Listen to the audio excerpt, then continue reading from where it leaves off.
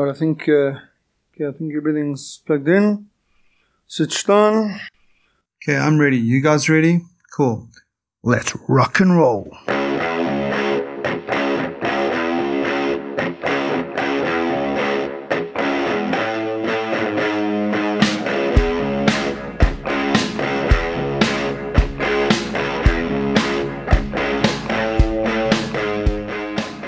Hey, I'm Andrew. This is the Nerve Podcast, and thanks for joining me on this episode.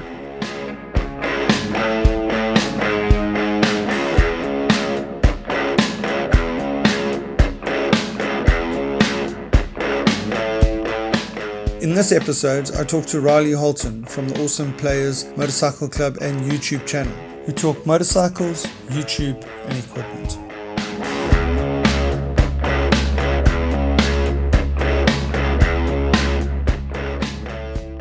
So welcome to my first episode featuring a guest.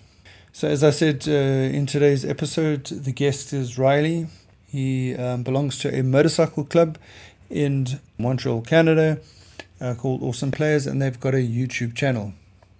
As you'll hear, I came across this channel back in 2011, and I've been in contact with Riley over the years, and I thought it would be great to have him as my first guest. We did have some technical issues when recording this episode, but I think I've ironed out most of them, so hopefully the sound's not too bad. But anyway, work in progress. Each episode is just going to get better. So, here's the episode. Anyway, I'll tell you what, let's just get going. Mm-hmm. Oh, sure. Yeah. Otherwise, how are things going? Yeah, pretty well. We had a nice little snowstorm today, a little mini storm, which was always fun. Okay, that's great. Yeah, it started snowing here in Toronto today as well. It was raining yesterday, but it hasn't snowed too much. So are your bikes all packed away nice and crazily in your? They're sitting in the garage, dirty. Oh, they're sitting in the garage. I was watching one of your videos, and I think you said there, what is the limit when you have to have your vehicles off the road if you don't have snow tires? Is it December 15th. Okay, great. Yeah. So do you move all of your bikes into some storage or something before that time? Yeah. Well, I have a storage locker, and in a perfect year, I'll do my maintenance, and then I'll get them tucked away for the winter. Other years, I procrastinate, and I'm changing the oil in the spring, and they're still sitting in the garage. Okay. So what sort of maintenance do you do before you store them? Well, I've been doing my own maintenance now for a long time after some bad experiences especially with the good friends at BMW. So okay. We do everything: tire changes, oil changes, suspension oil, brakes, you name it. The bike doesn't go to the dealer for anything, ever. Okay. Well, that's good. That's good. But talking about that, have you got rid of your 800 GS now? Yes, the old F800 is gone. I bought the 701 Husqvarna 3 years ago, so I've had 3 seasons on the 701. Okay, and how are you finding it in comparison? It is surprisingly good on the highway. My biggest fear when I bought that bike was that it was going to be a real chore on the highway, yes. But the actual power to weight ratio of that thing is probably more than the 800 with me on it.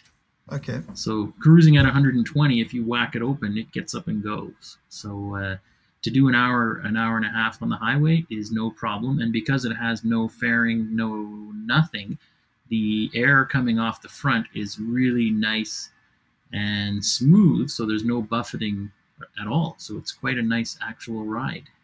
Yeah, I've still got I've got that the 1200 GS. Yeah. And it's a rather big bike. So I was actually trying to think when did I first come across your YouTube channel? It must be back in 2011, maybe 2012. Wow. Because I was checking back in some emails. I think I emailed you. I think I asked you a question about what tires you were running at one stage. And that was in October 2013. Yeah, there you go. So I must have found your channel sometime before that. And obviously I was quite interested because, there was...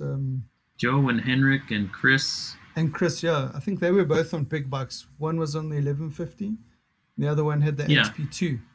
Joe was on the 1150 GS, Yeah. which was actually my old 1150 GS, Okay. and Chris started on an 1150 GS. And then he bought an HP2, and then for quite a while he had both. He had an 1150 and the HP2. Yeah. And is And he yeah, still the riding? What bikes is he riding at the moment? he still got his HP2. He sold the 1150 a couple of years ago. He's still riding the HP2. He had a pretty good crash this summer and managed to break one of the bolts that holds the head on Yeah, and that smash a happens. valve cover. Mm, So the bike is kind of laid up. So it's actually over at a friend of ours' house now for the winter because the plan is to pull that off, have the stud rewelded, and get it back together. But he did quite a big number on the whole front end. The whole front end got smashed in, the headlight, the fender, the whole front took kind of a pretty good beating. He was trying to do the Dakra rally okay. in Ontario there, where you try to do 800 to 1,000 kilometers in one day Okay. And with a obviously big that's off road. a big chunk of it's off road. So you start at 4 in the morning, I believe, and you finish, 9 o'clock at 10 o'clock at night or something. And they in previous years he tried to do it, and they didn't make it because at some point there's cutoffs, and if you don't make it to that cutoff, then you're kind of kicked off the route. And they save some of the hardest trails in the hydro lines for the end. Okay. So you have to do those trails. Not only are they super gnarly and you've been awake for 14 hours, but it's also dark, which is for extra points. For extra points, yeah. Yeah. So, and was he So, okay though? oh yeah, you know what? It was funny. Of all the crashes he's had, and I've seen some pretty spectacular ones on that HP2. This was just a minor little get off on a gravel road, kind of like an access road that you could drive a Honda Civic down. And I don't know exactly what happened, but the fender kind of got sucked in by the wheel and just pulled the whole front end with it. And then down he went, and the cylinder hit a big rock and broke the valve cover open and snapped off one of the bolts.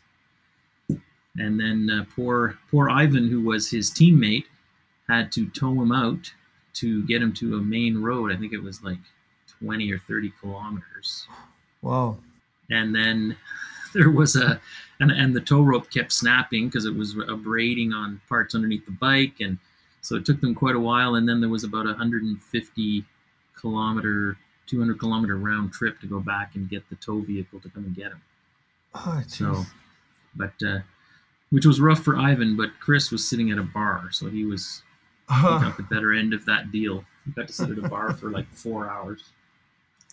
Yeah. Oh. So it's, and Joe hasn't been riding much. He sold the 1150 GS and he bought a 1200 GS, and at the same time he bought a 650 X Challenge, and then he didn't ride the X Challenge very much, and he eventually sold it. So now all he has is his shiny 1200 GS, which he doesn't take off road. So he's kind of moved on.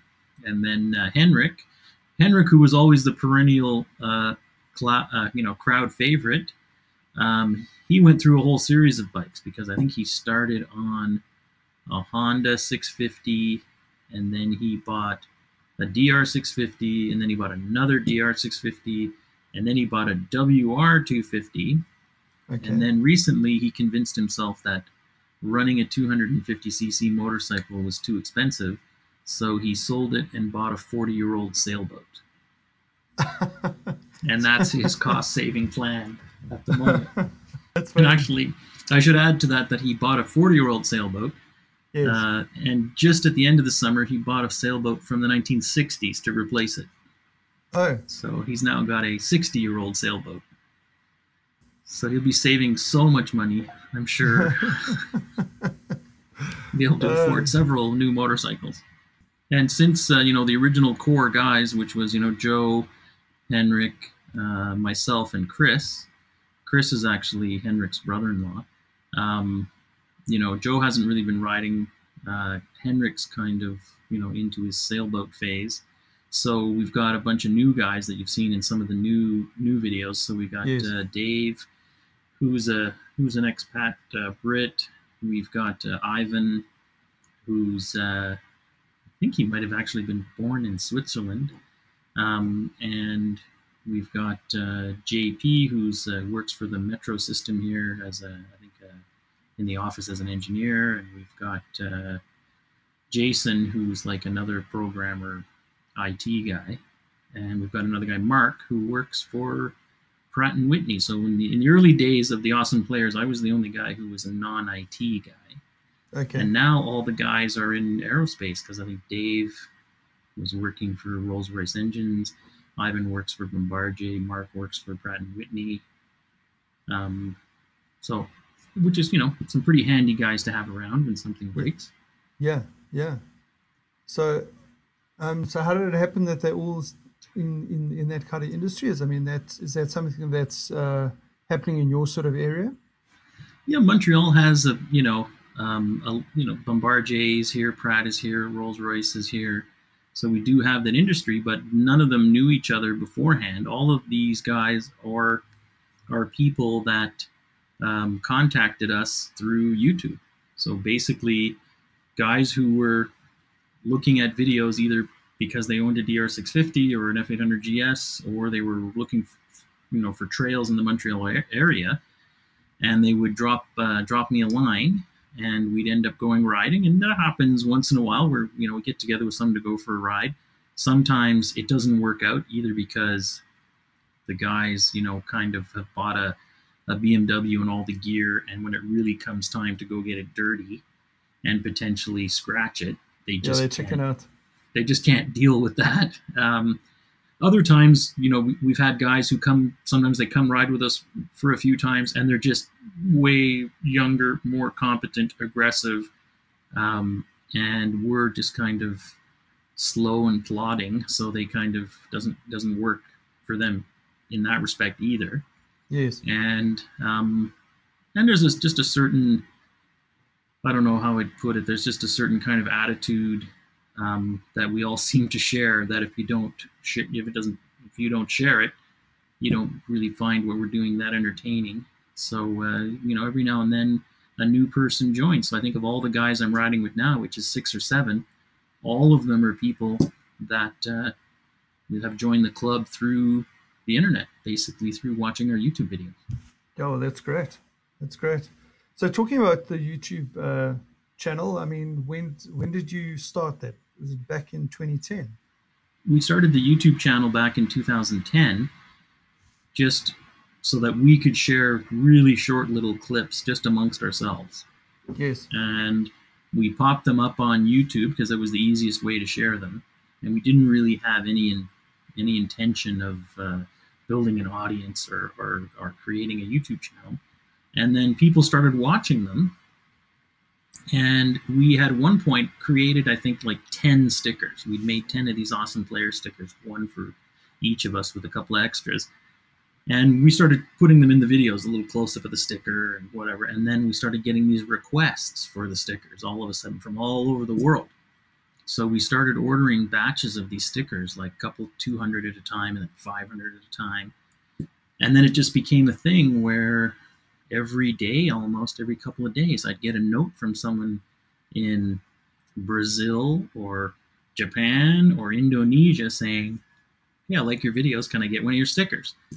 And in the early days, we were earning, $20 or $30 a month on YouTube. So we were just taking that money and using it to pay for postage and sending out the stickers. And then about a year or so ago, even now we're only making maybe $80, $90 a month on YouTube.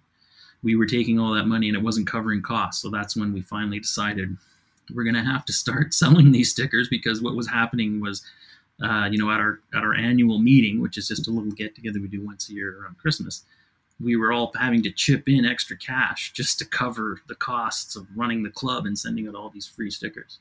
So now we actually sell them. Well, that's great. Well, I just love the story that, I mean, you had no intention of, click up the subscribers or whatever, and it's just grown organically. I just love the way that happened. And the name Awesome Players, I mean, how did you come up with that? The name Awesome Players was actually Henrik. I think it was a combination of his particular sense of humor and the fact that he's he's Hungarian, so English is not his mother tongue, and he for the longest time was saying, well, we've got to come up with a club name, and somehow in his mind he came up with this idea that, well, we are obviously awesome and we're all players. And I don't think when he put those two words together, he realized that the rest of us thought this was pretty hilarious. So then, the name just kind of stuck. And then one day, just as a joke, because I wanted to make these 10 stickers as kind of a gag gift, I had to come up with a logo. So I spent, I don't know, an hour, 45 minutes in Photoshop and just came up with the logo, which was basically, awesome players. We're Canadian. There's a maple leaf. There's a muddy tire track. And especially in the early days, it seemed like we were always cursed by Mother Nature. It always rained, so that's why we have the storm cloud with the rain falling. Oh, that's great. I love that story. 2010, I was looking at your videos the other night. You're getting what, 6,000 views per video on average, which I think is pretty good. Yeah, we get. I mean, I've been pretty, haphazard in how I've been posting videos. I mean, we only started in 2010, and my wife and I had triplet girls in 2006. Okay. So life in general is pretty hectic. So, just finding the time to actually post the videos and edit the videos is, time is at a real premium around here to get the actual video editing done. So right now, I think chronologically, I did put out some videos from 2018, but I think in terms of, I'm caught up to like 2014.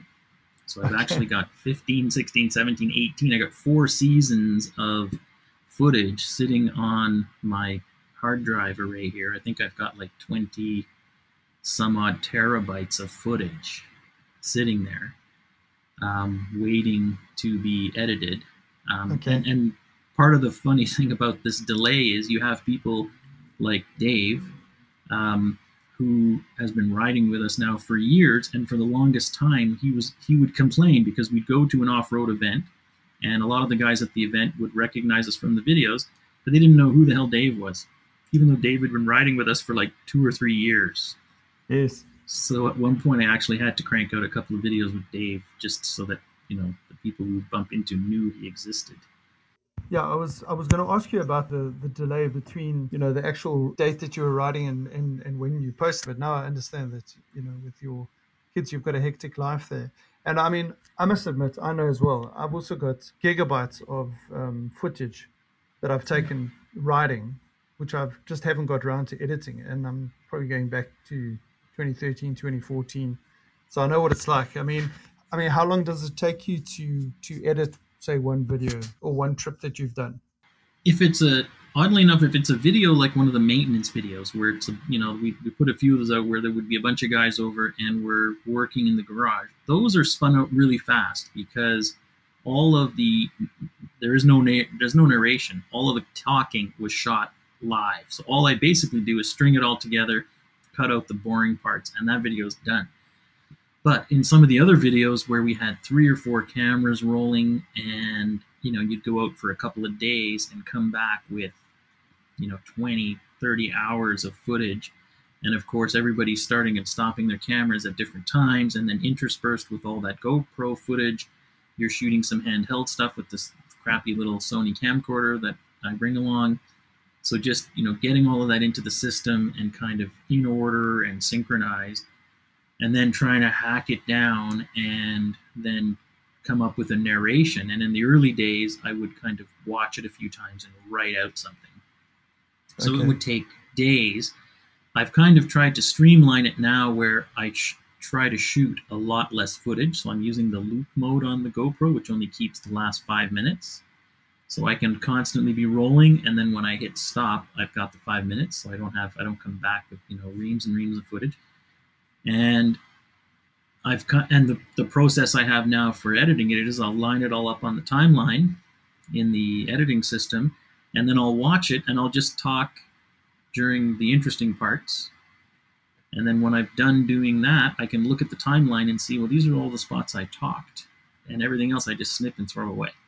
So Okay. that's kind of speeds up the process. It still takes, you know, quite a few hours, but that's certainly shooting less was a big lesson, and then not getting too hung up on writing it and watching it and whatever. So now when you see the probably going back several years now, when you see the videos, I once I've got that video chopped together, I press play and I watch it once, and as I'm watching it, I narrate it.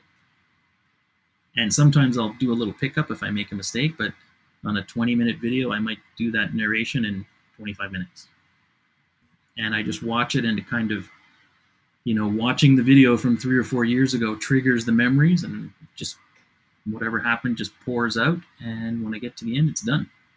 Oh, that's great. Because I was going to ask, how do you remember? Because I get the feeling that a lot of the routes you've ridden before, so you're Yep. familiar with them, and then so like you say, it just comes back to you when you start watching the video.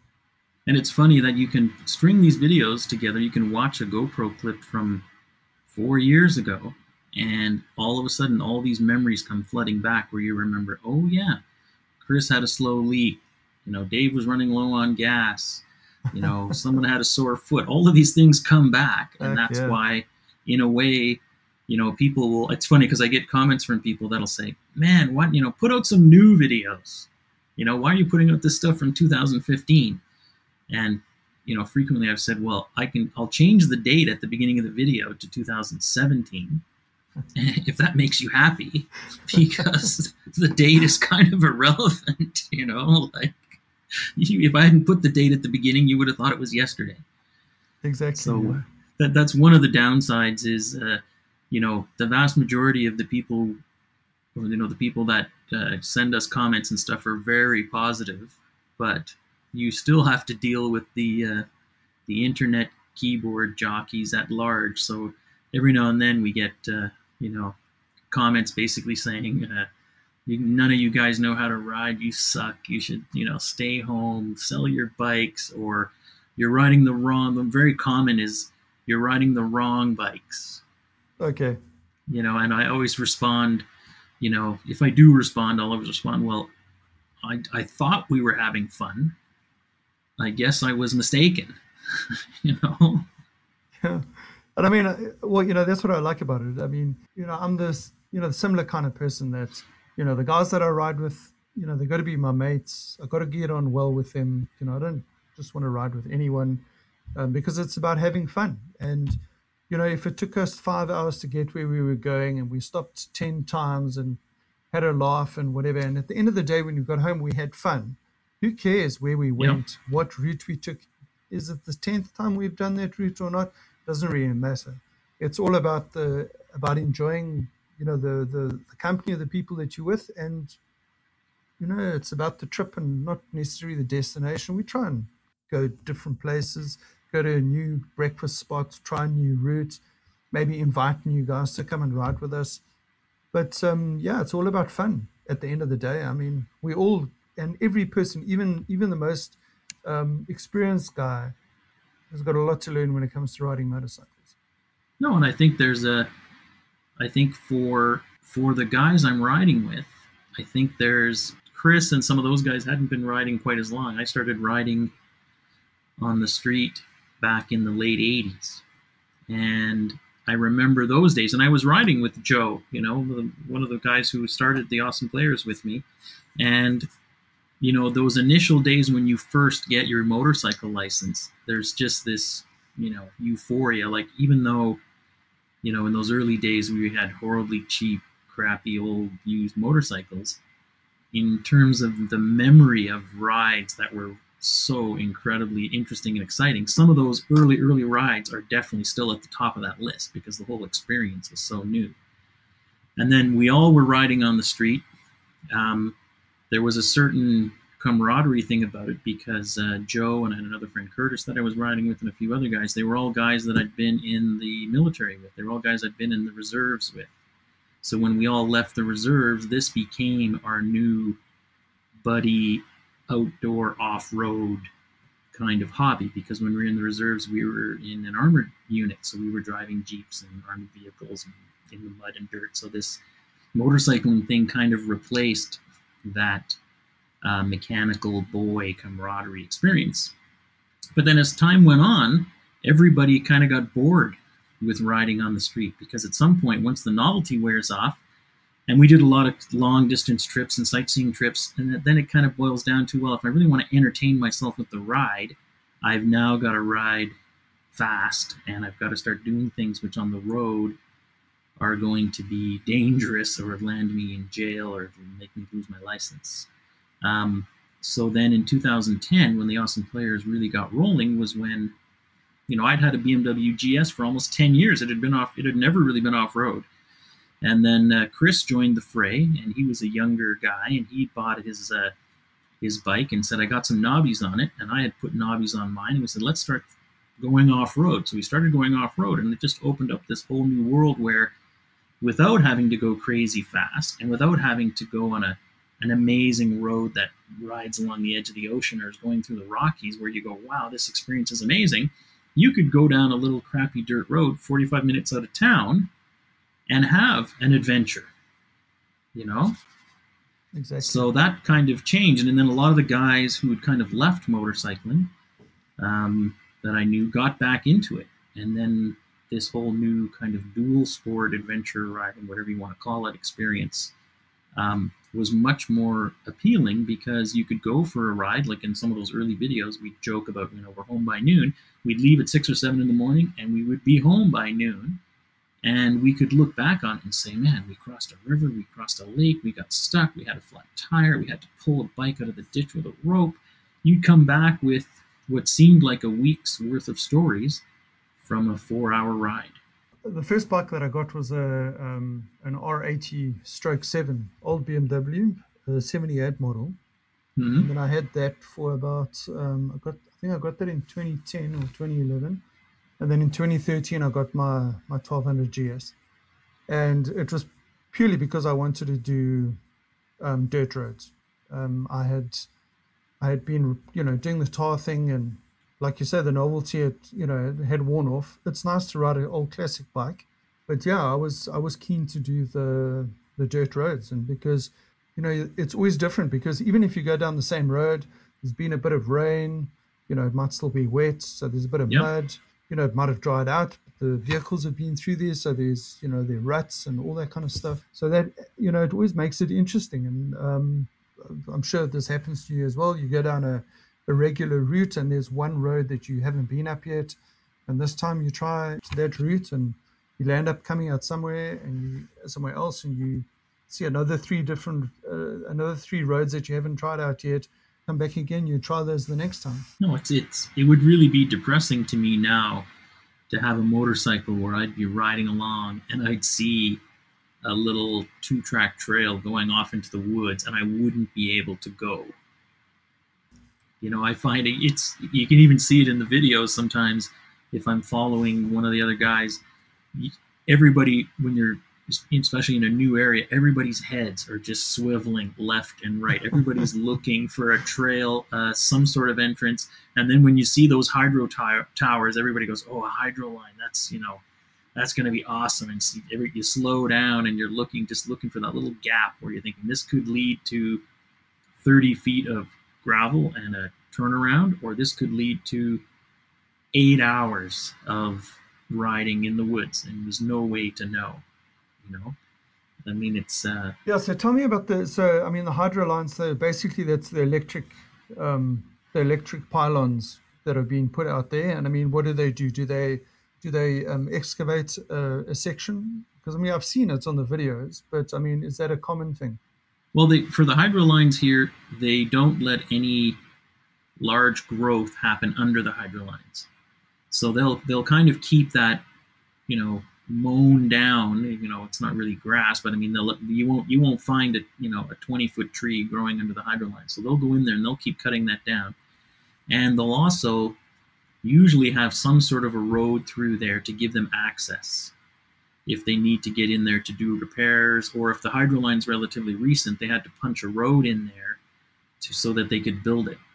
So a lot of the places in Quebec where everything is just solid forest, at least where there's a hydro line, there's a break in the forest, and sometimes it's just overgrown and it's impassable. And a lot of the times, I think the hydro guys actually go in there in the winter to do maintenance. But other times, because at least you've got the basis of a clearing, it's not forested. The snowmobile ATV guys will start punching a trail through there. So the hydro line is, in a lot of spots, that's the only trail for miles and miles and miles. That's the snag with Quebec, with it being forested, is there's a lot of areas where there's just not a lot of trails. We don't have. It's not like you can be out in the prairies where you can just ride wherever you want.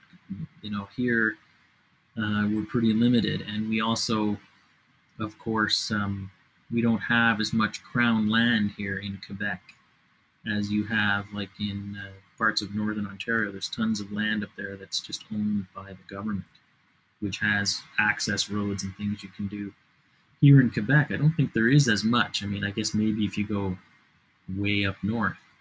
So we're kind of depending on strangers, because most of the land we ride on, we have no idea who owns it.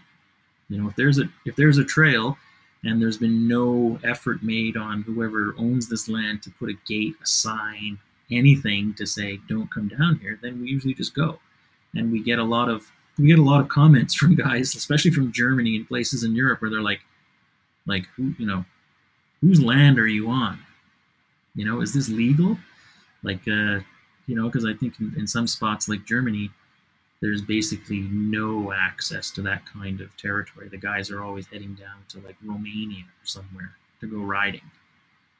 So we are pretty fortunate here that even though we complain, once you get an hour or so out of Montreal, you do have access to some pretty good riding. And now that the people who really maintain the trail networks here are the snowmobile guys and the ATV associations.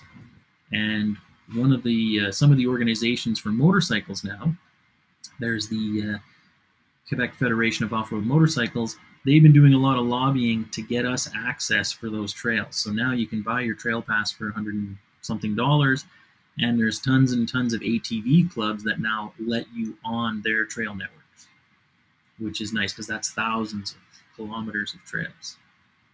Yeah, I was going to ask you about that, because I heard in one of your videos you were talking about. So what do you have to do? You have to buy a pass. Yeah, you buy a pass, and then that pass is from the FQMHR, which is the Fédération Québécoise de Moto en Route, and they have entered in an agreement with the Federation of ATV Clubs, and it's on a club by club basis. And every year they seem to add one or two more clubs, and then you get access to their trails. Some of the trails aren't suitable for motorcycles. There's some areas where a guy on a on a a 4-wheel drive ATV with monster tires can go places he can't go on a 1200 GS. But a lot of the trails are perfect for kind of a dual sport bike. So that's been a real boom in terms of places we're allowed to ride. And fortunately, a lot of the clubs now that are closer to Montreal have signed on, because initially a lot of the clubs that signed on were quite remote. So now there's, an hour from Montreal, you have access to several ATV club trail networks. So when you're riding, how do they know that you paid your dues for that pass? I mean, have you got something on your bike, or you just get a little stick? You get a sticker. You have a sticker that goes on the bike. But I must say, we've never been asked. We've never met anyone who cared. We buy the stickers. I bought it for quite a few years now. When we ride these ATV trail networks on a super busy day where we see a lot of ATV guys, we might see, I think maybe we've seen 10 in a day. I mean, we don't see, and that's probably, two groups of 4 and a couple of guys by themselves. So it's not very crowded out there. And we tend to go early, and we also tend to go quite a bit faster than someone on an ATV. Like a guy on an ATV on a straightaway, he might be going on some smooth terrain at a pretty decent clip. But as soon as it gets a little rough, they have to slow down so much because they can't avoid obstacles like we can. So our cruising speed is quite a bit higher. So we don't tend to run into them very often. And I mean, do you think there are lots of people that are just riding on the fact that guys like yourself are paying to subscribe to these? Well, for sure, but there was kind of an anti-motorcycle sentiment amongst these ATV clubs, and part of the good work that was done by the associations was they would invite the ATV guys to one of the big group rides, like the Classique, which is a big ride here in the spring in Quebec, which has, I think this year was over 400 motorcycles. So they would invite representatives from all these ATV clubs to come to that event to see who's actually a typical member of one of our organizations, and they see, oh, it's a 40-plus-year-old guy on a 600 to 1200 cc bike with a muffler on it, because their view of motorcycles is actually local kids who live in the country who have a 250 two-stroke with no pipe on it. So as soon as you say motorcycle to them, it brings up a memory of them with their wife on the back doing 20 kilometers an hour down a trail, and some kid passes them at 120 and showers them with rocks. And once they realize that dual sporting, like most motorcycle endeavors in Canada, is old farts, with some disposable income, they go, oh, you guys want to, pedal around on our trails at, 20 kilometers an hour, and you're going to pay for the privilege of doing it, which gives us more money to do trail maintenance, build bridges, and do whatever. That's when they start. Oh, that's great. I'm glad. So like back in South Africa, so mainly we would be doing dirt roads. And so you get out of the city, you hit a dirt road, and if you saw a small, dual track or something like that, if you went down there, within a kilometer or two, you'll hit a gate that's locked. Yeah, so we don't really, I think a little bit more out of Johannesburg, if you go more into the rural areas, it's a little bit easier. But, in South Africa, it's not that easy just to go into someone's land without them, without permission. It's just unfortunate that we don't have that privilege to be able to go on there. So we'll do mainly dirt roads some of them will be in pretty good condition, but when it's raining and all that kind of stuff, it gets a little bit interesting. Yeah. But yeah, unfortunately, that's what we're limited to. So I'm very envious of your ability to go out into the forest like that. All the years we've been doing this, I think it's only happened once where we actually had someone kind of get angry at us for being on his property. And we actually have a video called "Angry Man in a Housecoat," and we don't actually have the video of the incident because I was pretty sure he didn't want to be in our movie. But we were riding along on one of our usual routes, and then we saw that beautiful little 2-track trail heading off the highway, so we headed off, and then we got about 200 meters off the highway, and there was a motocross track. There was this complete motocross track, like sandy, hills, whatever, and I was with my friend Jason, and he had an F800 at the time, and I had my 800. So we started driving around and doing these, pretty pitiful little jumps, and we were taking turns taking photos of each other with our wheels, like, a foot off the ground, and we were super impressed with ourselves. And then, just as we were getting ready to leave, this angry man in a housecoat, he had like this tiny ATV, like the kind like an 8-year-old kid would have. And here comes this grown man on this tiny ATV with his housecoat open, smoking a cigarette. And he's like, yelling at us, what the hell are you guys doing here? And of course, there's no signs anywhere saying anything like, don't come here, for no trespassing. And then when we took our helmets off and he realized, holy crap, this is like 45-year-old men. This is not like 17-year-old kids. He was kind of like, oh. And then he proceeded to tell us that this was his private motocross track and he was having problems with his neighbors because of the noise. So he didn't appreciate the fact that we were there, which of course made me wonder what bikes are quieter than 2 F800 GSs with factory exhausts. Like there is no bike quieter than that. So well, definitely on a motocross track.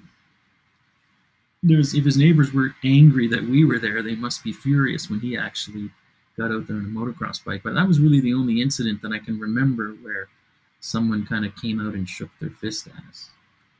So, and the sand pit, I mean, the sand pit that's featured in a couple of your videos, is that close to where you are? That's about 45 minutes away. It's actually quite close to where Henrik lives. And that was something where Henrik was talking to some local guys. That's something we've tried to get better at now, is when we stop with some guy on an ATV or a guy on a motorcycle, we'll actually ask him, like, where do you go? What's the local intel? And someone tipped Henrik off about this sand pit. And that was the first place we started riding. Even before we had knobby tires, we were taking our bikes in there. And it's funny because, we went there this summer a couple of times too, and the sand pit keeps changing because they're always excavating in there. But when we first rode in there, it was so incredibly daunting, and we have this habit of naming things. We have the pipes, we have these different spots that we've given names to, and there was a spot on that sandpit where there was like a curved wall, and you could see that guys on little dirt bikes had been riding this curved wall, which was about, 10 or 15 feet high. And we named that wall the Wall of Death, because we thought, riding this wall was like this crazy idea. And then at one point when we actually got brave enough to try it, we realized, well, if you drive up this wall on any bike with any tires, and as long as you're going like 30 kilometers an hour, the force keeps you against the wall. And you drive around this curved wall and you come down the other side, and there's actually no way you cannot make it. And there's no way you can fall, and there's no way you can get hurt. Which then, we still called it the Wall of Death, but it felt kind of silly. But that was such a great spot because you had all these different hills and puddles and different types of climbs and drop-offs, and everything was kind of soft, and there wasn't a lot of rocks, so you could fall down. Your bike wasn't getting hurt. You weren't getting hurt. You had this wide variety of terrain.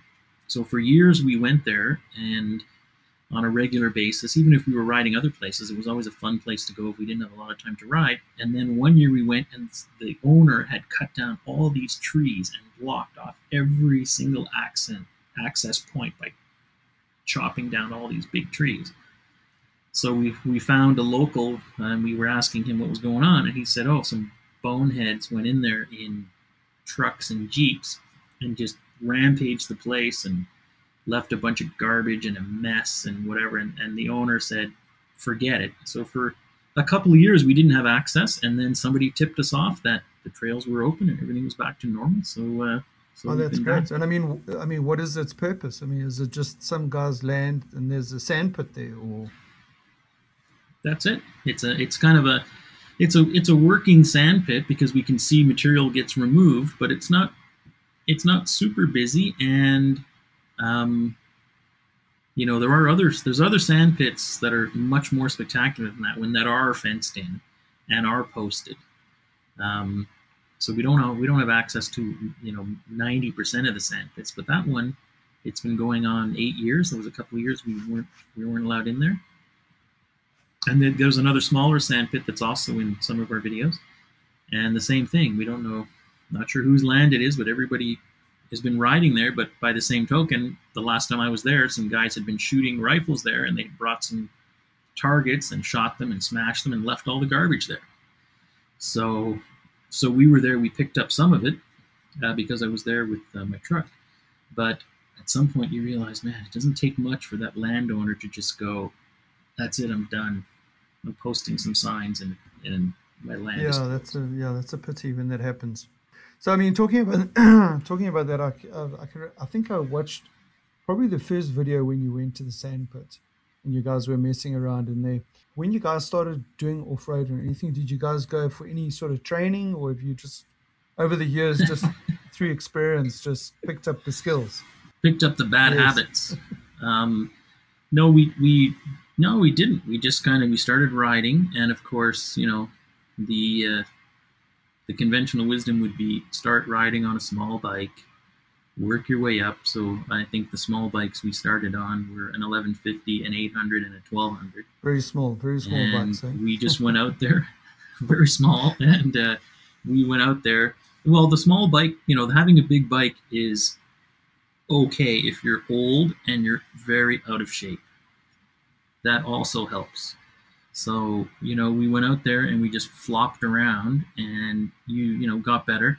Over the years, we have gone on like a couple of little, half day courses where, we've been, they're free courses that we've been on, sponsored by the local BMW dealer, where the guy kind of gives you some obstacles and a few pointers, but none of us has really taken some serious training. I think Ivan, who's one of the guys I ride with now, he's actually taken the time to go get some decent training, which probably explains why he's a much better rider. But no, it was just kind of on the job training. Probably the best way to learn. You go to these training courses and you test it there in the environment, and then you get out there, and then all of a sudden you forget all the stuff that you were taught. I don't know, how many accidents have you had? Have you had any that you hurt yourself badly, or? No, you know what the thing is, I actually had I had my first road accident ever a few years ago in 800, where we were heading out early in the morning to go to the sandpit, and it was just Chris and I was riding in front of Chris and cruising along at about 120 kilometers an hour at 7 o'clock in the morning, nobody on the highway. And, when you're riding a bike with worn knobbies, the bike always tends to feel a bit wiggly, and the roads here have grooves and dents, and they're not that well maintained. So you're not exactly, expecting a Cadillac ride. But I did feel this slight, something was off. And, the smart move would have been to just instantly pulled over. But I mean, I don't know. I just kept going, and a few seconds later, I was wondering what was going on, and then it dawned on me, I think I'm getting a flat front tire. And then I rolled off the throttle, and there was a guardrail on the right-hand side of the highway, and I didn't want to get too close to the guardrail, so I was just kind of drifting over to the right-hand side, slowing down, just using the rear brake, and then all of a sudden the front tire just peeled off the rim, and then I was riding on the rim, and I was going to the left, so I was getting back off the shoulder, crossing over towards the fast lane. I had the steering turned all the way to the right to go back to the shoulder, and the bike had a mind of its own at that point. And then the front end just washed out, and I was, my leg was stuck under the 800, and we were sliding down those rumble strips on the fast lane that make that vibrating noise, And then the bike, I kicked myself away from the bike, and the bike kept going, and I stopped, and then I kind of slid into the ditch in the center median there, and I jumped up, and it was really quiet, and I could actually hear water running, and I could feel my leg was wet, and it was my camelback had exploded, and then I looked down the road, and I could see Chris coming. And up until this point, I wasn't really scared. And then I saw Chris's face, and he looked so frightened that I got frightened that there was something I hadn't seen. Like, man, why is Chris so upset? Something really bad must have happened. And then, it turned out everything was fine. Basically, everything I was wearing went in the dumpster. My helmet was all smashed. My camelback was all melted. My riding pants were burned through. My upper protection was burned through. My gloves were burned through, but nothing actually got to my skin. That's fantastic. So we dragged the bike over to the shoulder. We phoned Henrik, and he said he'd be to pick us up in a half an hour with his trailer. So Chris went to Tim Hortons to get us coffee, and that was it. And I put the same tire back on with a new tube, and all was well. And my crash bars were shaved down a little farther than they'd been shaved down before.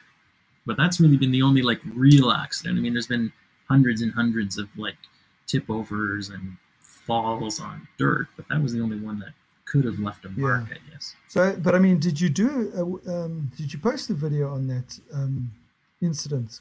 I did post a video on that crash. I'm sure I've seen it. But I didn't I didn't have the camera running on the way to the sand pit, so I don't actually have any footage of the crash. So I think I only started recording once I kind of jumped up in the ditch. But Chris had a crash a few years ago, before he actually really started riding with us, where he broke his shoulder. He put his 1150 into the ditch going too fast through the corner on a paved road, I think it was. Henrik had a crash on his big Honda Valkyrie where he put that thing in the rhubarb. Ivan, who's got a 690 KTM, has been riding with us for quite a few years. He actually endoed that thing end over end, I think twice in one season. Who else? My buddy Joe, not in recent times, but I've been riding motorcycles with him for 30 years. I've found him unconscious twice after motorcycle crashes. Once after about a half an hour. It took me a while to find him. And the second time, it took me so long to find him, he actually regained consciousness and pulled his bike out of the woods by himself. So yeah, we've had our share of get-offs, but I think as we've gotten older, they've gotten fewer and farther between. Tell me about the equipment that you're using. I mean, GoPro-wise, I mean, you started out with a GoPro 2. GoPro-wise, we were using some of the original GoPro HDs, and then we got the next jump up was the GoPro 3. So I think right now I'm using a 3 and a 3 Plus. And those work fine. And I know there's been the 4, the 5, the 6, the and 7. We're on the 7. And sadly for GoPro, GoPro hasn't really done anything to make anyone really want to buy a new GoPro. They've been slight quality increases, but not that great. And especially if you're shooting in bright light, you're not going to notice it. So, there hasn't been a lot of pressure to upgrade our cameras on the GoPro side. And people keep giving me GoPros too, which doesn't help, because a lot of people will go out and say, oh, I'm going to buy a GoPro and start recording my skiing, my this, my that. And they go out and they come back from a weekend with 20 hours worth of footage. Their computer's too old and crappy to play it. And then they realize editing this into something interesting is going to take tons of time with software they don't own and skills they don't possess. So I think I've had at least 3 people just walk up and hand me a GoPro and say, get it out of my life. And then as our second cam, I have an 8-year-old little Sony Handycam that whenever you see a shot where we're kind of shooting someone like in an interview, or I'm zooming in on something happening, those are all shot with just a really inexpensive little Sony Handycam. And I think that adds a lot to it, because I think a lot of people don't understand that if you have a camera bolted to your helmet and you drive around and come back and then say, I'm going to take 20 minutes of this, stick it up on YouTube with some heavy metal guitar music, it's pretty much unwatchable. Yeah, it's boring.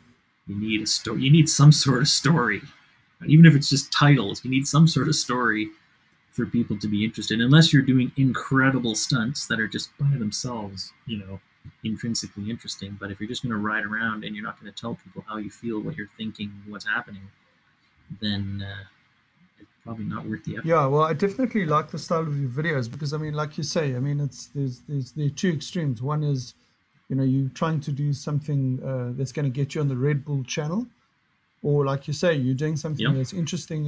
Like your videos, explaining where you guys are going, where you've been, the last time you were there, what it looked like, what it looks like this time.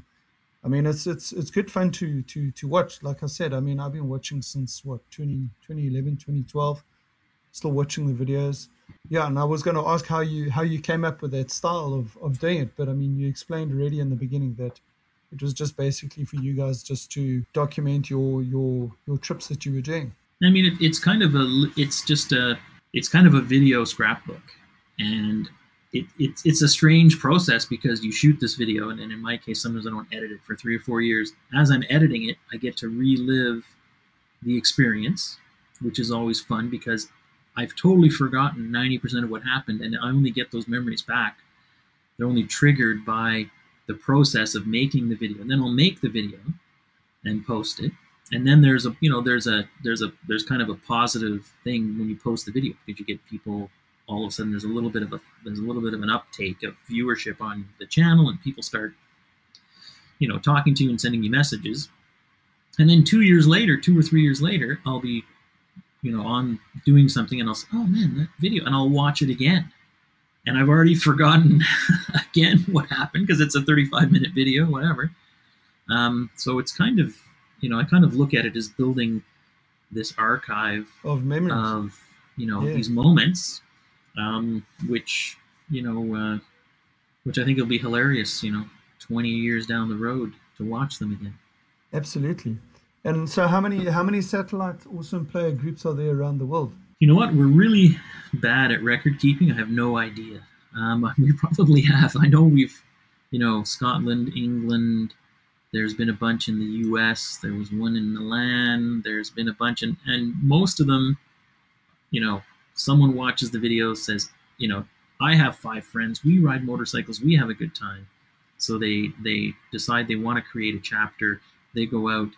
They make one video. They post on Facebook for 3 months, and then it just dies. Yeah. So that's the normal process. We have probably 1,000 plus what I would call like associate members, people who've sent me an email saying I'd like to join your club and I'd like a sticker, whatever. We probably have at least 1,000 or 1,500 of those people, which is kind of nice. And certainly here in if we go to an event here in locally, it is kind of fun because no matter what event you're at, there's at least 3, 4, 5, 6 people who will just come up to you and say, hey Riley, where's Henrik? Like they feel like they know you, so it's kind of fun to meet people, and it's a real icebreaker because you have an automatic in with that person if you want to start asking them like, hey, where's a good local place to ride? What's happening in your area, because they've kind of watched the videos and they kind of feel like they already know. Exactly. Yeah. No, I mean that does happen when you're watching the videos because like you get to know all the characters. I suppose like we don't know the new riders that well because the videos are still on their way. Well, this winter, usually the winter, I get off my butt and create some more videos, which I'll do, and also I think in the winter too, I actually get to watch other people's videos. Like I don't spend too much time watching other channels' videos.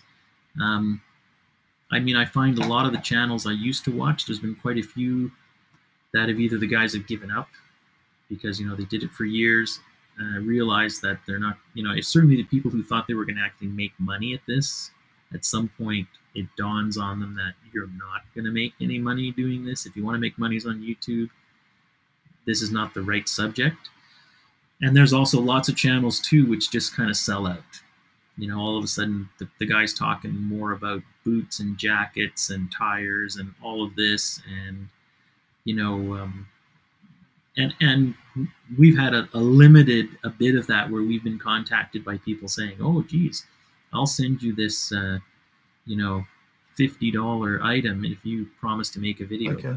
And it's kind of like not really interested. We have done some videos where we've talked about products, but all of those products have been products we've used. And in the case of some of the products, like with the company Moto Overland, one of the rear rack that I had, I was actually talking with the guy because I wanted to order the rack and he was designing it, and I gave him a couple of suggestions which he integrated into the design. And I still ended up buying one. I still had to buy one. And with the other, there's another company, Outback Motor Tech, which is another Canadian guy. And he actually did send me a set of crash bars for an F800, but I had already sold my F800. So I said, well, I'll give them to Dave, and Dave's really good at falling down. Okay. He'll test them. But by the same, we still haven't we still haven't done a video on it. It's kind of a slippery slope where, that is a way you can, even with a small little channel like ours, where you can sell out pretty quick if you want to get a free set of crash bars and a free luggage strap or whatever. But we kind of made a conscious decision at one point with the club. I said, let's just not go down that road. Let's just make the videos for us, and let's not pander to anybody. we're never going to get rich off this anyway, so we might as well make the videos we like.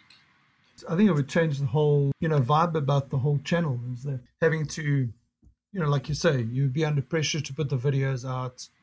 Um, you have to say something good about the product. Even if the product wasn't that great, or and I mean that's not really what it's about. You're doing it because you're having fun. And it's also been kind of like a riding, I don't want to say dating site, but basically it's been a great way to kind of meet people to go riding with, because if we hadn't been involved with this YouTube thing, basically 6 of the 7 guys I ride with I would never have met. So it's been a great venue for that. And even as the aside from the YouTube channel, as a motorcycle club that has 5 to 7 members depending on the year, a lot of people have said, oh, you should really try to grow that and do whatever. And I'm like, well, there's already a bunch of motorcycle clubs that deal with dual sport off-road motorcycling in Quebec, Ontario, whatever, that have hundreds and hundreds of members. And we have no interest in turning the awesome players into that either, where at that point you got to let anybody join. So now basically it's not really you deciding who you want to ride with. It's these big gaggles of people that all get together, whether you like that person or not. And then the administration of it becomes huge. And the same thing, it's not a moneymaker. I mean, all the people who run those clubs, we go to some of those events, and the events are really well run and they're great. But man, I know how much time those guys spend planning, organizing, doing those events. So it's incredible. I mean, they like here in Quebec with Moto Trail Aventure, I mean, they put on some really nice events, and just the amount of time it would take, and the organizers of the Classique. I mean, when you're going to organize a motorcycle event that's going to have 420, 30 riders riding 5 different routes, it's a massive undertaking, and there's no interest on the awesome players side of things to try and become a massive motorcycle club either. Unless that's your passion, have one of those events kind of companies, and like you're saying, you're running it as a business, because that's effectively what it becomes, as a business. It's going to take all the fun out of it. And I just don't have time. There's a lot of things going on where, I mean, that was the whole reason that the Awesome Players format started the way it was, because everybody was renovating a house, had children, had a job, was in a relationship. So we would meet these guys at these off-road events, and they were married and had children, and they were like, well, last weekend me and Buddy went away for 2 days, and next weekend we're going away up here. And we were like, your wife must be very special, because I don't think I could be gone 2 or 3 weekends a month riding with my buddies while there's a house and a family and kids and all this stuff happening. So then we realized the only way we're going to be able to get out riding is if we drag our sorry butts out of bed crazy early on Sunday morning, and we go riding while everybody's still asleep, and it's a Sunday. And you know what? If you get home at 1 o'clock on a Sunday, you really haven't missed anything. So that's why we forced ourselves to do that, because then we could go riding 3 or 4 times a month. Because the idea of going, hitting the trail at 10 o'clock in the morning so you could sleep in, and coming home at 5 o'clock in the afternoon during prime time, that just never going to fly. Yeah, exactly. No, I know exactly what you're talking about. Because I mean, life is busy. I've also got kids. But yeah, I mean, I've also got a small little group of friends that we ride together. I mean, we ride with other guys. I was involved with the BMW Motorcycle Club in my area. I was on the committee. Like, I also know, about organizing rides, and, organizing where to go for breakfast, and what price we're going to pay, and what route we're going to take. And, it was just, and, but I'm still the guy that organizes our rides with my little group of buddies, but it's a lot more fun. There's no stress about, okay, we get lost, or, the route that we took wasn't so great today, or the breakfast that was on the other side wasn't that fantastic, or when it was a little bit expensive. No, we just laugh about it, take a couple of photos, try another place next time. kind of thing, and it takes all the stress out of it. You're never going to make everyone happy for sure, and I think you know we've you know we've certainly run into that too, where you somebody decides, hey, I want to go riding with you guys. I saw your videos on YouTube. Can I meet up with you guys? And we're like, yeah, sure. So we meet up with the guy, and it just doesn't work. Like you can just tell the there you have to have a certain tolerance to being ridiculed and picked on in our little group. I mean, if you fall down, our rule is kind of okay. The guy had a pretty decent crash. If he's not dead or paralyzed, you wait and you see him move, then you can start laughing. You know, Okay. so and a lot of people, don't like that. So, that's kind of and if you do something stupid or funny, I mean, you might hear about that for years. And if you don't have you don't have a little bit of a thick skin and you can't deal with a bit of ribbing, then you're not really going to fit in. Yeah, exactly. No, I know exactly what you're talking about. Yeah. So I wanted to So, just go quickly back to your GoPro. And you were saying that you've got yep, the GoPro 3 and the 3 Plus. I've also got I think I've got a 3. yep. What's your battery life like? Well, the battery life. One of the guys I met online actually was making initially I was using the factory batteries and I had the battery backpack, which gives you a second battery. But then I bumped into a guy who was making a custom backpack. He was actually doing a Kickstarter campaign that used, I think they're called 1870 cells, the same cells you use in like an e-cigarette.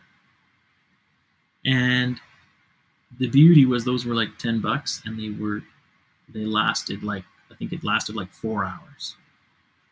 And because it was on the outside of the case, you could actually change the batteries without even opening the case. So you didn't have to worry about water, dirt, and whatever. And I had that thing for quite a few years. It finally just died, but I recently just bought.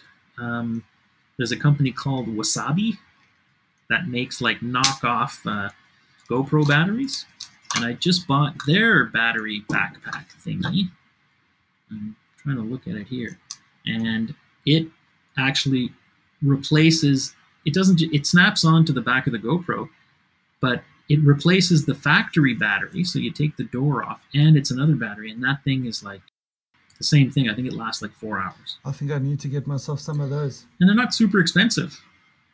So you buy two of them, and then you can, if you wanted to, you can roll all day.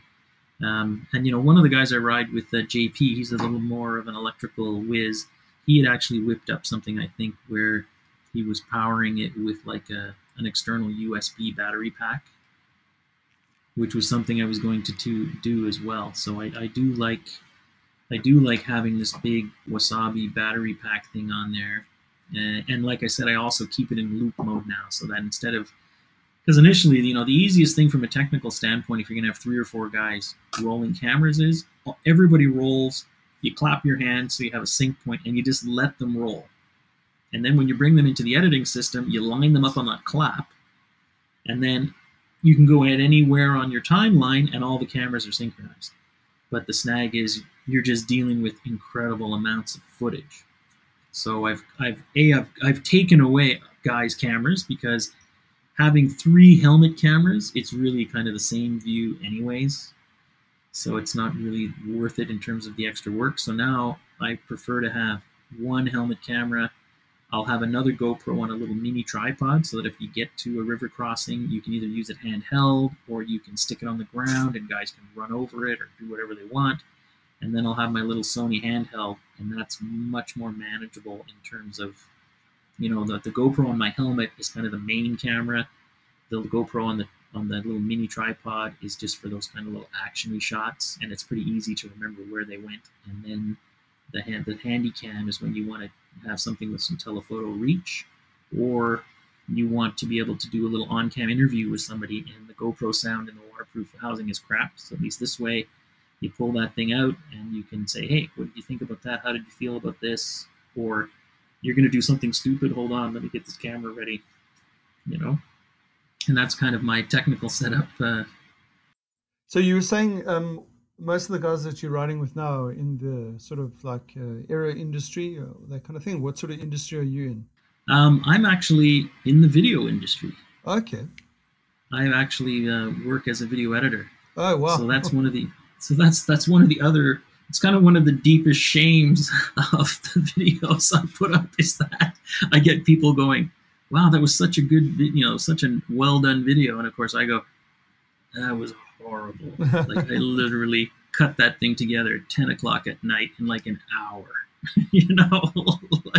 So it's also one of the reasons, I think I don't produce too many videos because by the time I come home, I'm a little fed up Yes. with video in general.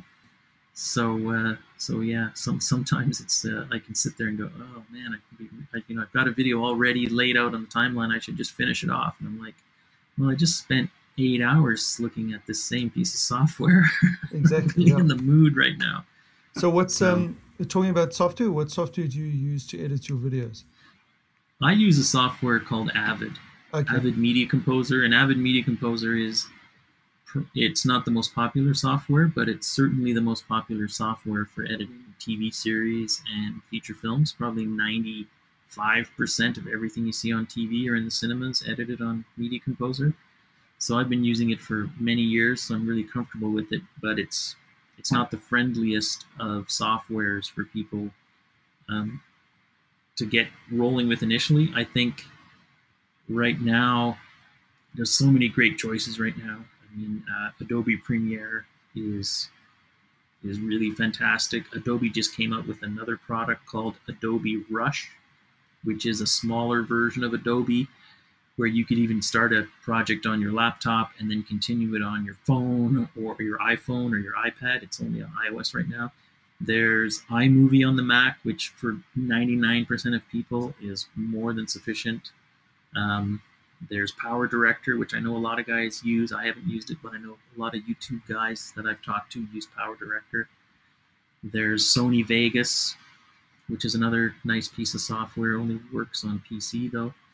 Um, there's a lot of choices. There's Final Cut X, and Final Cut X is one of those softwares where I've done a few, videos with it. I'm so wired into doing videos with the kind of the layered timeline style like Premiere uses and Vegas uses and Avid uses, that the style that Final Cut X uses, where there really isn't layers in the same traditional sense, just drives me crazy. But for people who've never used another piece of software before, that is amazing. It really is an intuitive way of working for people who aren't, who haven't been doing video editing using the other software. But then once again, only available on the Mac. Yeah. Yeah. So you're a Mac You guy. know, yeah. You know what I mean, I have a PC and a Mac, and both of them can run Avid. But I just find once you're in the application, whether it's an Adobe application or whatever, it doesn't really matter what the platform is.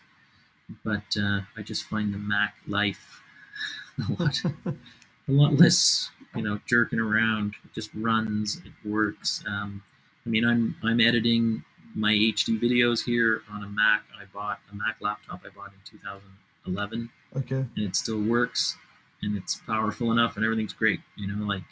So it's I'm pretty happy with good old Mac OS. So on your GoPro, what resolution are you doing it? You're doing it in 1080. I shoot 1080 30. Okay. I know you can shoot 4K. 4K does give you some advantages in that if you're shooting 4K but you're editing in 1080, it allows you to crop in on that image.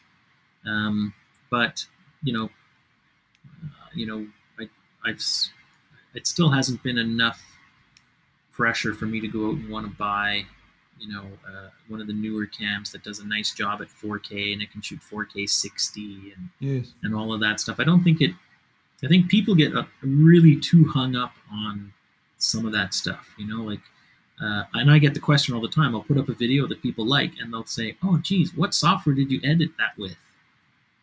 As if magically you buy that software, you're going to be making those videos. Yeah.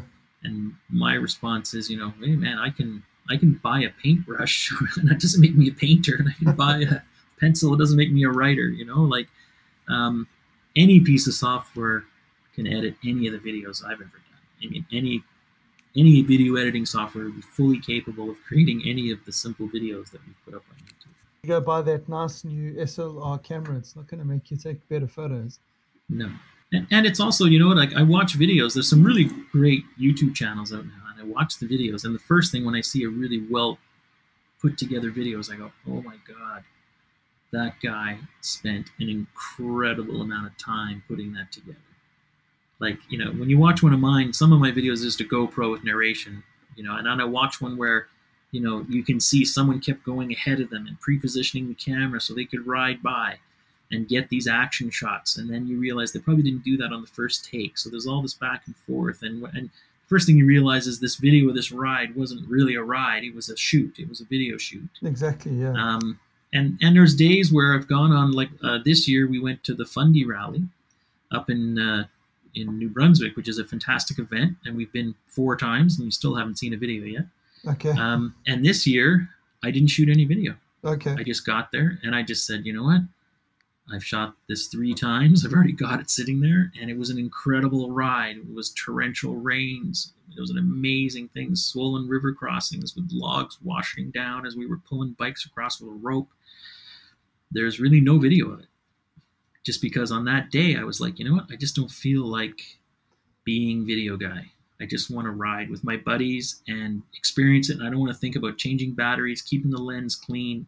I'm not going to deal with it. So the GoPro sat on the side of my helmet, and my little Sony sat in its Ziploc, and that was it. And any regrets not taking the footage? Afterwards, I did kind of have some regrets because it was just such an incredible adventure that day. I mean, it was like, we were riding up the side of these mountains, and there was just like a river running down with rocks rolling. And we were doing trails where there was a cross current on the trails, and the water was like, up to the seat. And we were putting our feet down, and to this day, we don't know what's down there. It felt like a sponge. It wasn't mud. It wasn't whatever. No, none of us knows what it was. It was like driving on a big foam mattress that was 3 feet underwater. So it was an incredible, adventure. And some of the other guys did shoot a little bit of video. So I might still piece something really short together, but it was just one of those days where I just didn't feel like it, Yeah. And that's to me, like to me, the video thing is an afterthought. I want to go out and get away from all my troubles and forget about paying bills and work and all that, and ride with my friends. And I'll let the video cameras roll, and then a few years later, I'll put a video together or not. Yeah. So, I mean, you were talking about that whole stage photo shoot, video shoot kind of thing. I mean, we've got a couple of guys that are pretty good at that in our group of riding. I don't know how much fun they have riding. It can be fun. It can be fun. And it's fun if you're in a place like the Sandpit, because you're standing around anyways. Yeah. So you might ride around for a bit, and then you can jump off the bike and videotape Buddy riding around. So a lot of the Sandpit videos, they lend themselves to that. But if you've got a bunch of guys, I did a ride that I actually posted where it was my friend Mark on his Africa Twin, and I shot that video, and I think I edited, and a week later it was actually out. That entire day we just did not stop. Like we got on the bikes and we started riding, and we got to where the restaurant we wanted to go was X hours later, and it was closed, and we turned around and we came back, and that was it. And there was no time to do anything. And, there was not even time to like, okay, you're going to climb that hill. We just rolled for the entire day. And there was a few spots where there was a big hill climb or something where we managed to stop for a minute because we were thinking, are we going to be able to make it? But, stopping to set up the camera and it would have ruined that day. But I think I watched that video the other day. Was that the one where you guys were going up the hydro line route, and then there was lots of rocks, and you decided to turn around and go back? Yeah. Yeah. I mean, it was a great video. I mean, it was... And there's nothing in it. There's just the camera stuck to the side of my helmet and like 3 shots from the little Sony. Yeah, exactly. It was, yeah. Good And that finish. hill was, I gotta say, Mark, when we got to that hill, and Mark was like, "I'm gonna give it a shot," and I was sitting there on the 701 going, "Oh my god, if he makes it up that hill, I'm gonna have to go." Like, so part of me was cheering for him, like, "Go, Mark, go!" Because man, if you make it up that hill, you're gonna have to go get your riding pants let out for your balls. Exactly. Yeah. Um, but if you make it up, then I'm gonna have to try. Yeah, that's funny. I think sometimes people don't appreciate how steep those routes are that you guys are taking because, like you Oh say, yeah, that the GoPro makes it look a lot flatter than it actually is. that one that Mark tried to go up with those big baby head rocks. I mean, I walked up at one point, and I was having trouble walking up that hill. Okay. Just with stuff rolling and whatever. So it's like, yeah, that was steep, and and people, even the rocks, people don't realize when you're climbing something like that, you just got to hit one rock the wrong way where you get off course and it's all over. Yeah, exactly. So the odds of you making it up, hitting 500 rocks and hitting all of them perfectly on, especially on a bike as big and heavy as that That Africa Twin, yeah. Africa Twin. Yeah. And then, of course, if you don't make it up the first time, the second time, now you're tired, and your body's already got the little voice saying, "Oh, I remember what happened last time. Hmm. We failed." you know, so it's kind of the double whammy, which is why in some of those, some of the rides we've done on that type of terrain, it's almost like going first is better Yes. because you come around the corner, you see that hill, you're rolling along, and you just go for it, and all of a sudden you're at the top of the hill, and you go, "Oh my god, I can't believe I made it." Well, if you're the fourth guy in line, and two of the guys don't make it, Yeah. and now you're thinking, yeah, a lot of the times you're better off just being the hard charger who goes up first, and if you get a lucky break, sometimes you make it. Um, it certainly is easier on the 701 than it was on the 800. Yes. But someone like Mark, before he had the Africa Twin, he had a Super Tenere, and man, I've just seen him take that bike, incredible places where, and on some of the group rides we've been on too. Other guys on Super Teneres and 1200 GS Adventures, where you're like, man, like those bikes can go Yeah. places you would just never imagine if you're willing to try and you're willing to let it get scratched. And oddly enough, other than Chris's accident he just had where he did some damage to his bike, after all these years and all these bikes, there's never been any nothing major has ever happened. Like on my 800 GS, I put a log through the front fender, Okay. and I broke the plastic heel piece that keeps your left heel off the muffler. Hmm. That's it. Yeah. Yeah. And if you watch, you calculate how many times that bike fell. Yeah. Just the falls that are in the videos. Especially if you're cruising down a road and you toss it off into the woods at 100 kilometers an hour. Yeah, that's not good. But if you're just driving around at kind of hobbyist speed, trying to climb hills where you don't make it and you run out of steam and you fall over, Mm. all of the bikes, whether it's been the Hondas, the Yamahas, whatever, man, they just take these incredible beatings and they still Exactly. get you home. Yeah, I've dropped my 1200 a couple of times. I've got decent crash bars on. I think the worst thing that I've done is I've broken a mirror. That's it. Yeah, Yeah. yeah, no, it's Look, I mean, it's got scratches. It's got some war scars on there. Battle scars on there. It's yep, definitely looks like it's been ridden. But yeah, nothing yeah. major has happened. Touch wood, eh? Touch And they're wood. no, and they are, what they are just these machines, and even with the electronics, when the people started buying the F800 GSs and they had the CAN bus system and fuel Yes. injection and all this, all the guys who were like, "Oh my god, what about water and dust?" Oddly enough, it was the simple carbureted bikes that we always had problems Problems with. with, yeah. The fuel injected bikes ran, and as far as the black box and the electronics, I mean, my F800 was totally submerged underwater. Okay. I dropped that thing in a lake and it was gone. Briefly, like Yes. it went under the boat, and I pulled it out. The headlights exploded because they filled with water. We dragged it out and got it started, and drove it for another 5 years. the state of current fuel injection and electronics is, yeah, it's incredible. Like I wouldn't own a carbureted. My Ural is carbureted, but I would not own a carbureted bike. I was going to ask you. Yeah, the Ural was kind of it was a stopgap bike because I went down to the BMW dealer 2008 and I wanted to buy this new F800 because my 1150 was a beast, and I started to have this little inkling that getting into off-roading might be fun.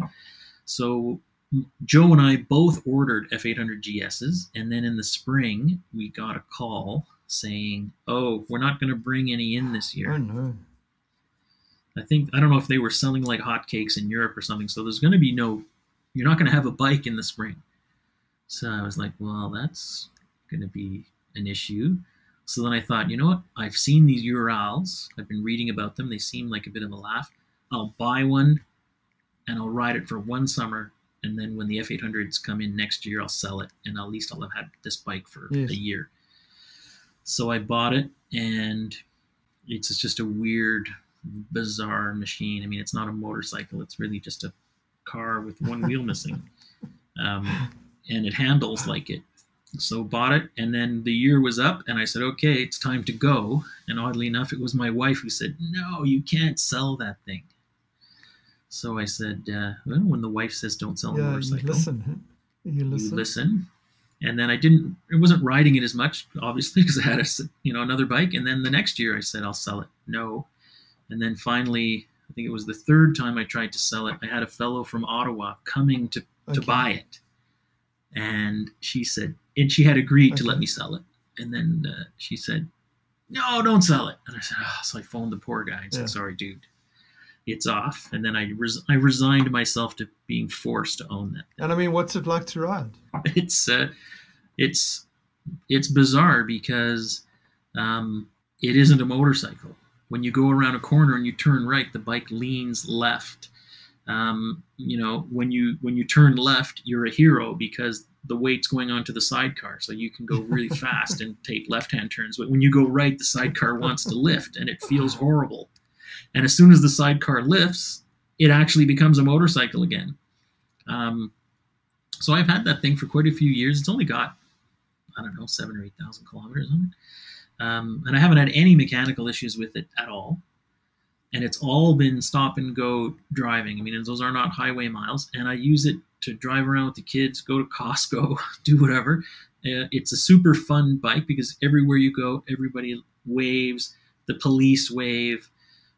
You stop somewhere, people come up and talk to you. I mean, I had a lady at the shopping, the grocery store come up to me and say, her first words out of her mouth were, I hate motorcycles. And I said, okay. And she said, but I love this thing. So it's just that kind of thing where, I think we have there's a video of my wife and I when we went up to Northern Ontario where we showed up to watch a parade. And as we were driving up to watch this parade, the parade marshal said, oh, you're here just in time. Pull in behind that army truck. The parade's starting in 5 minutes. And we just pulled in behind this army truck and we did the entire parade. Oh, well done. So it's just that kind of machine where just doors open, like my daughter and I were driving by the Veterans Hospital here in Montreal, and we were following an old car. We just saw this antique car and we just started following it, saying maybe it's going to an antique car show. We got nothing to do. And the antique car turned into the Veterans Hospital. So we turned, and a guy at the gate said, oh, you're here just in time. All the military vehicles are parking over there. And we drove up and parked on this hill with all these old Jeeps and trucks and whatever else. And it was like this open house day for the veterans with all these antique cars and military vehicles. And we just pulled up on the hill, pretended we knew what we were doing. So yeah, it's just a fun machine. Yeah, that's great. But there are a couple in South Africa. There's a company down in Cape Town that runs tours with them. I think there are about 4 or 5 of them. With your house? Yeah. Oh, cool. Yeah. And they so tourists or people that want to go around, the peninsula, the Cape, they take them to Cape Point, and so you see them knocking around over December. Doing tours. That would be scary. That would be scary because learning how to ride that thing is it is really different than riding a regular motorcycle, and everybody at the beginning has, I think, a few scary experiences where you kind of forget it's not a motorcycle, and you go around a corner a little fast and you feel it starting to tip the wrong way. So if you're on a two-wheeled motorcycle, when it tips the wrong way, you turn in the direction. Yeah, exactly. To kind of catch the bike from. So when you do that on a Ural, like the first time it happened to me, I was going around a corner, a right-hander, and I was going a little faster than I should have, and I felt the bike get that weird, why am I leaning the wrong way? So I instinctively turned the steering to the left, and now you're in the incoming lane, Oh, nice. So, yeah, and it takes you a while to kind of figure out also how far you can, how much of that queasy feeling you can get when you're leaning the wrong way without the sidecar actually lifting. Yeah. Like if you throw if I throw Joe in the sidecar, life's a lot better because, you got, I was going to say dead weight, but let's say ballast. You've got all this ballast in the sidecar. So that helps a lot. Yeah, no, that's great.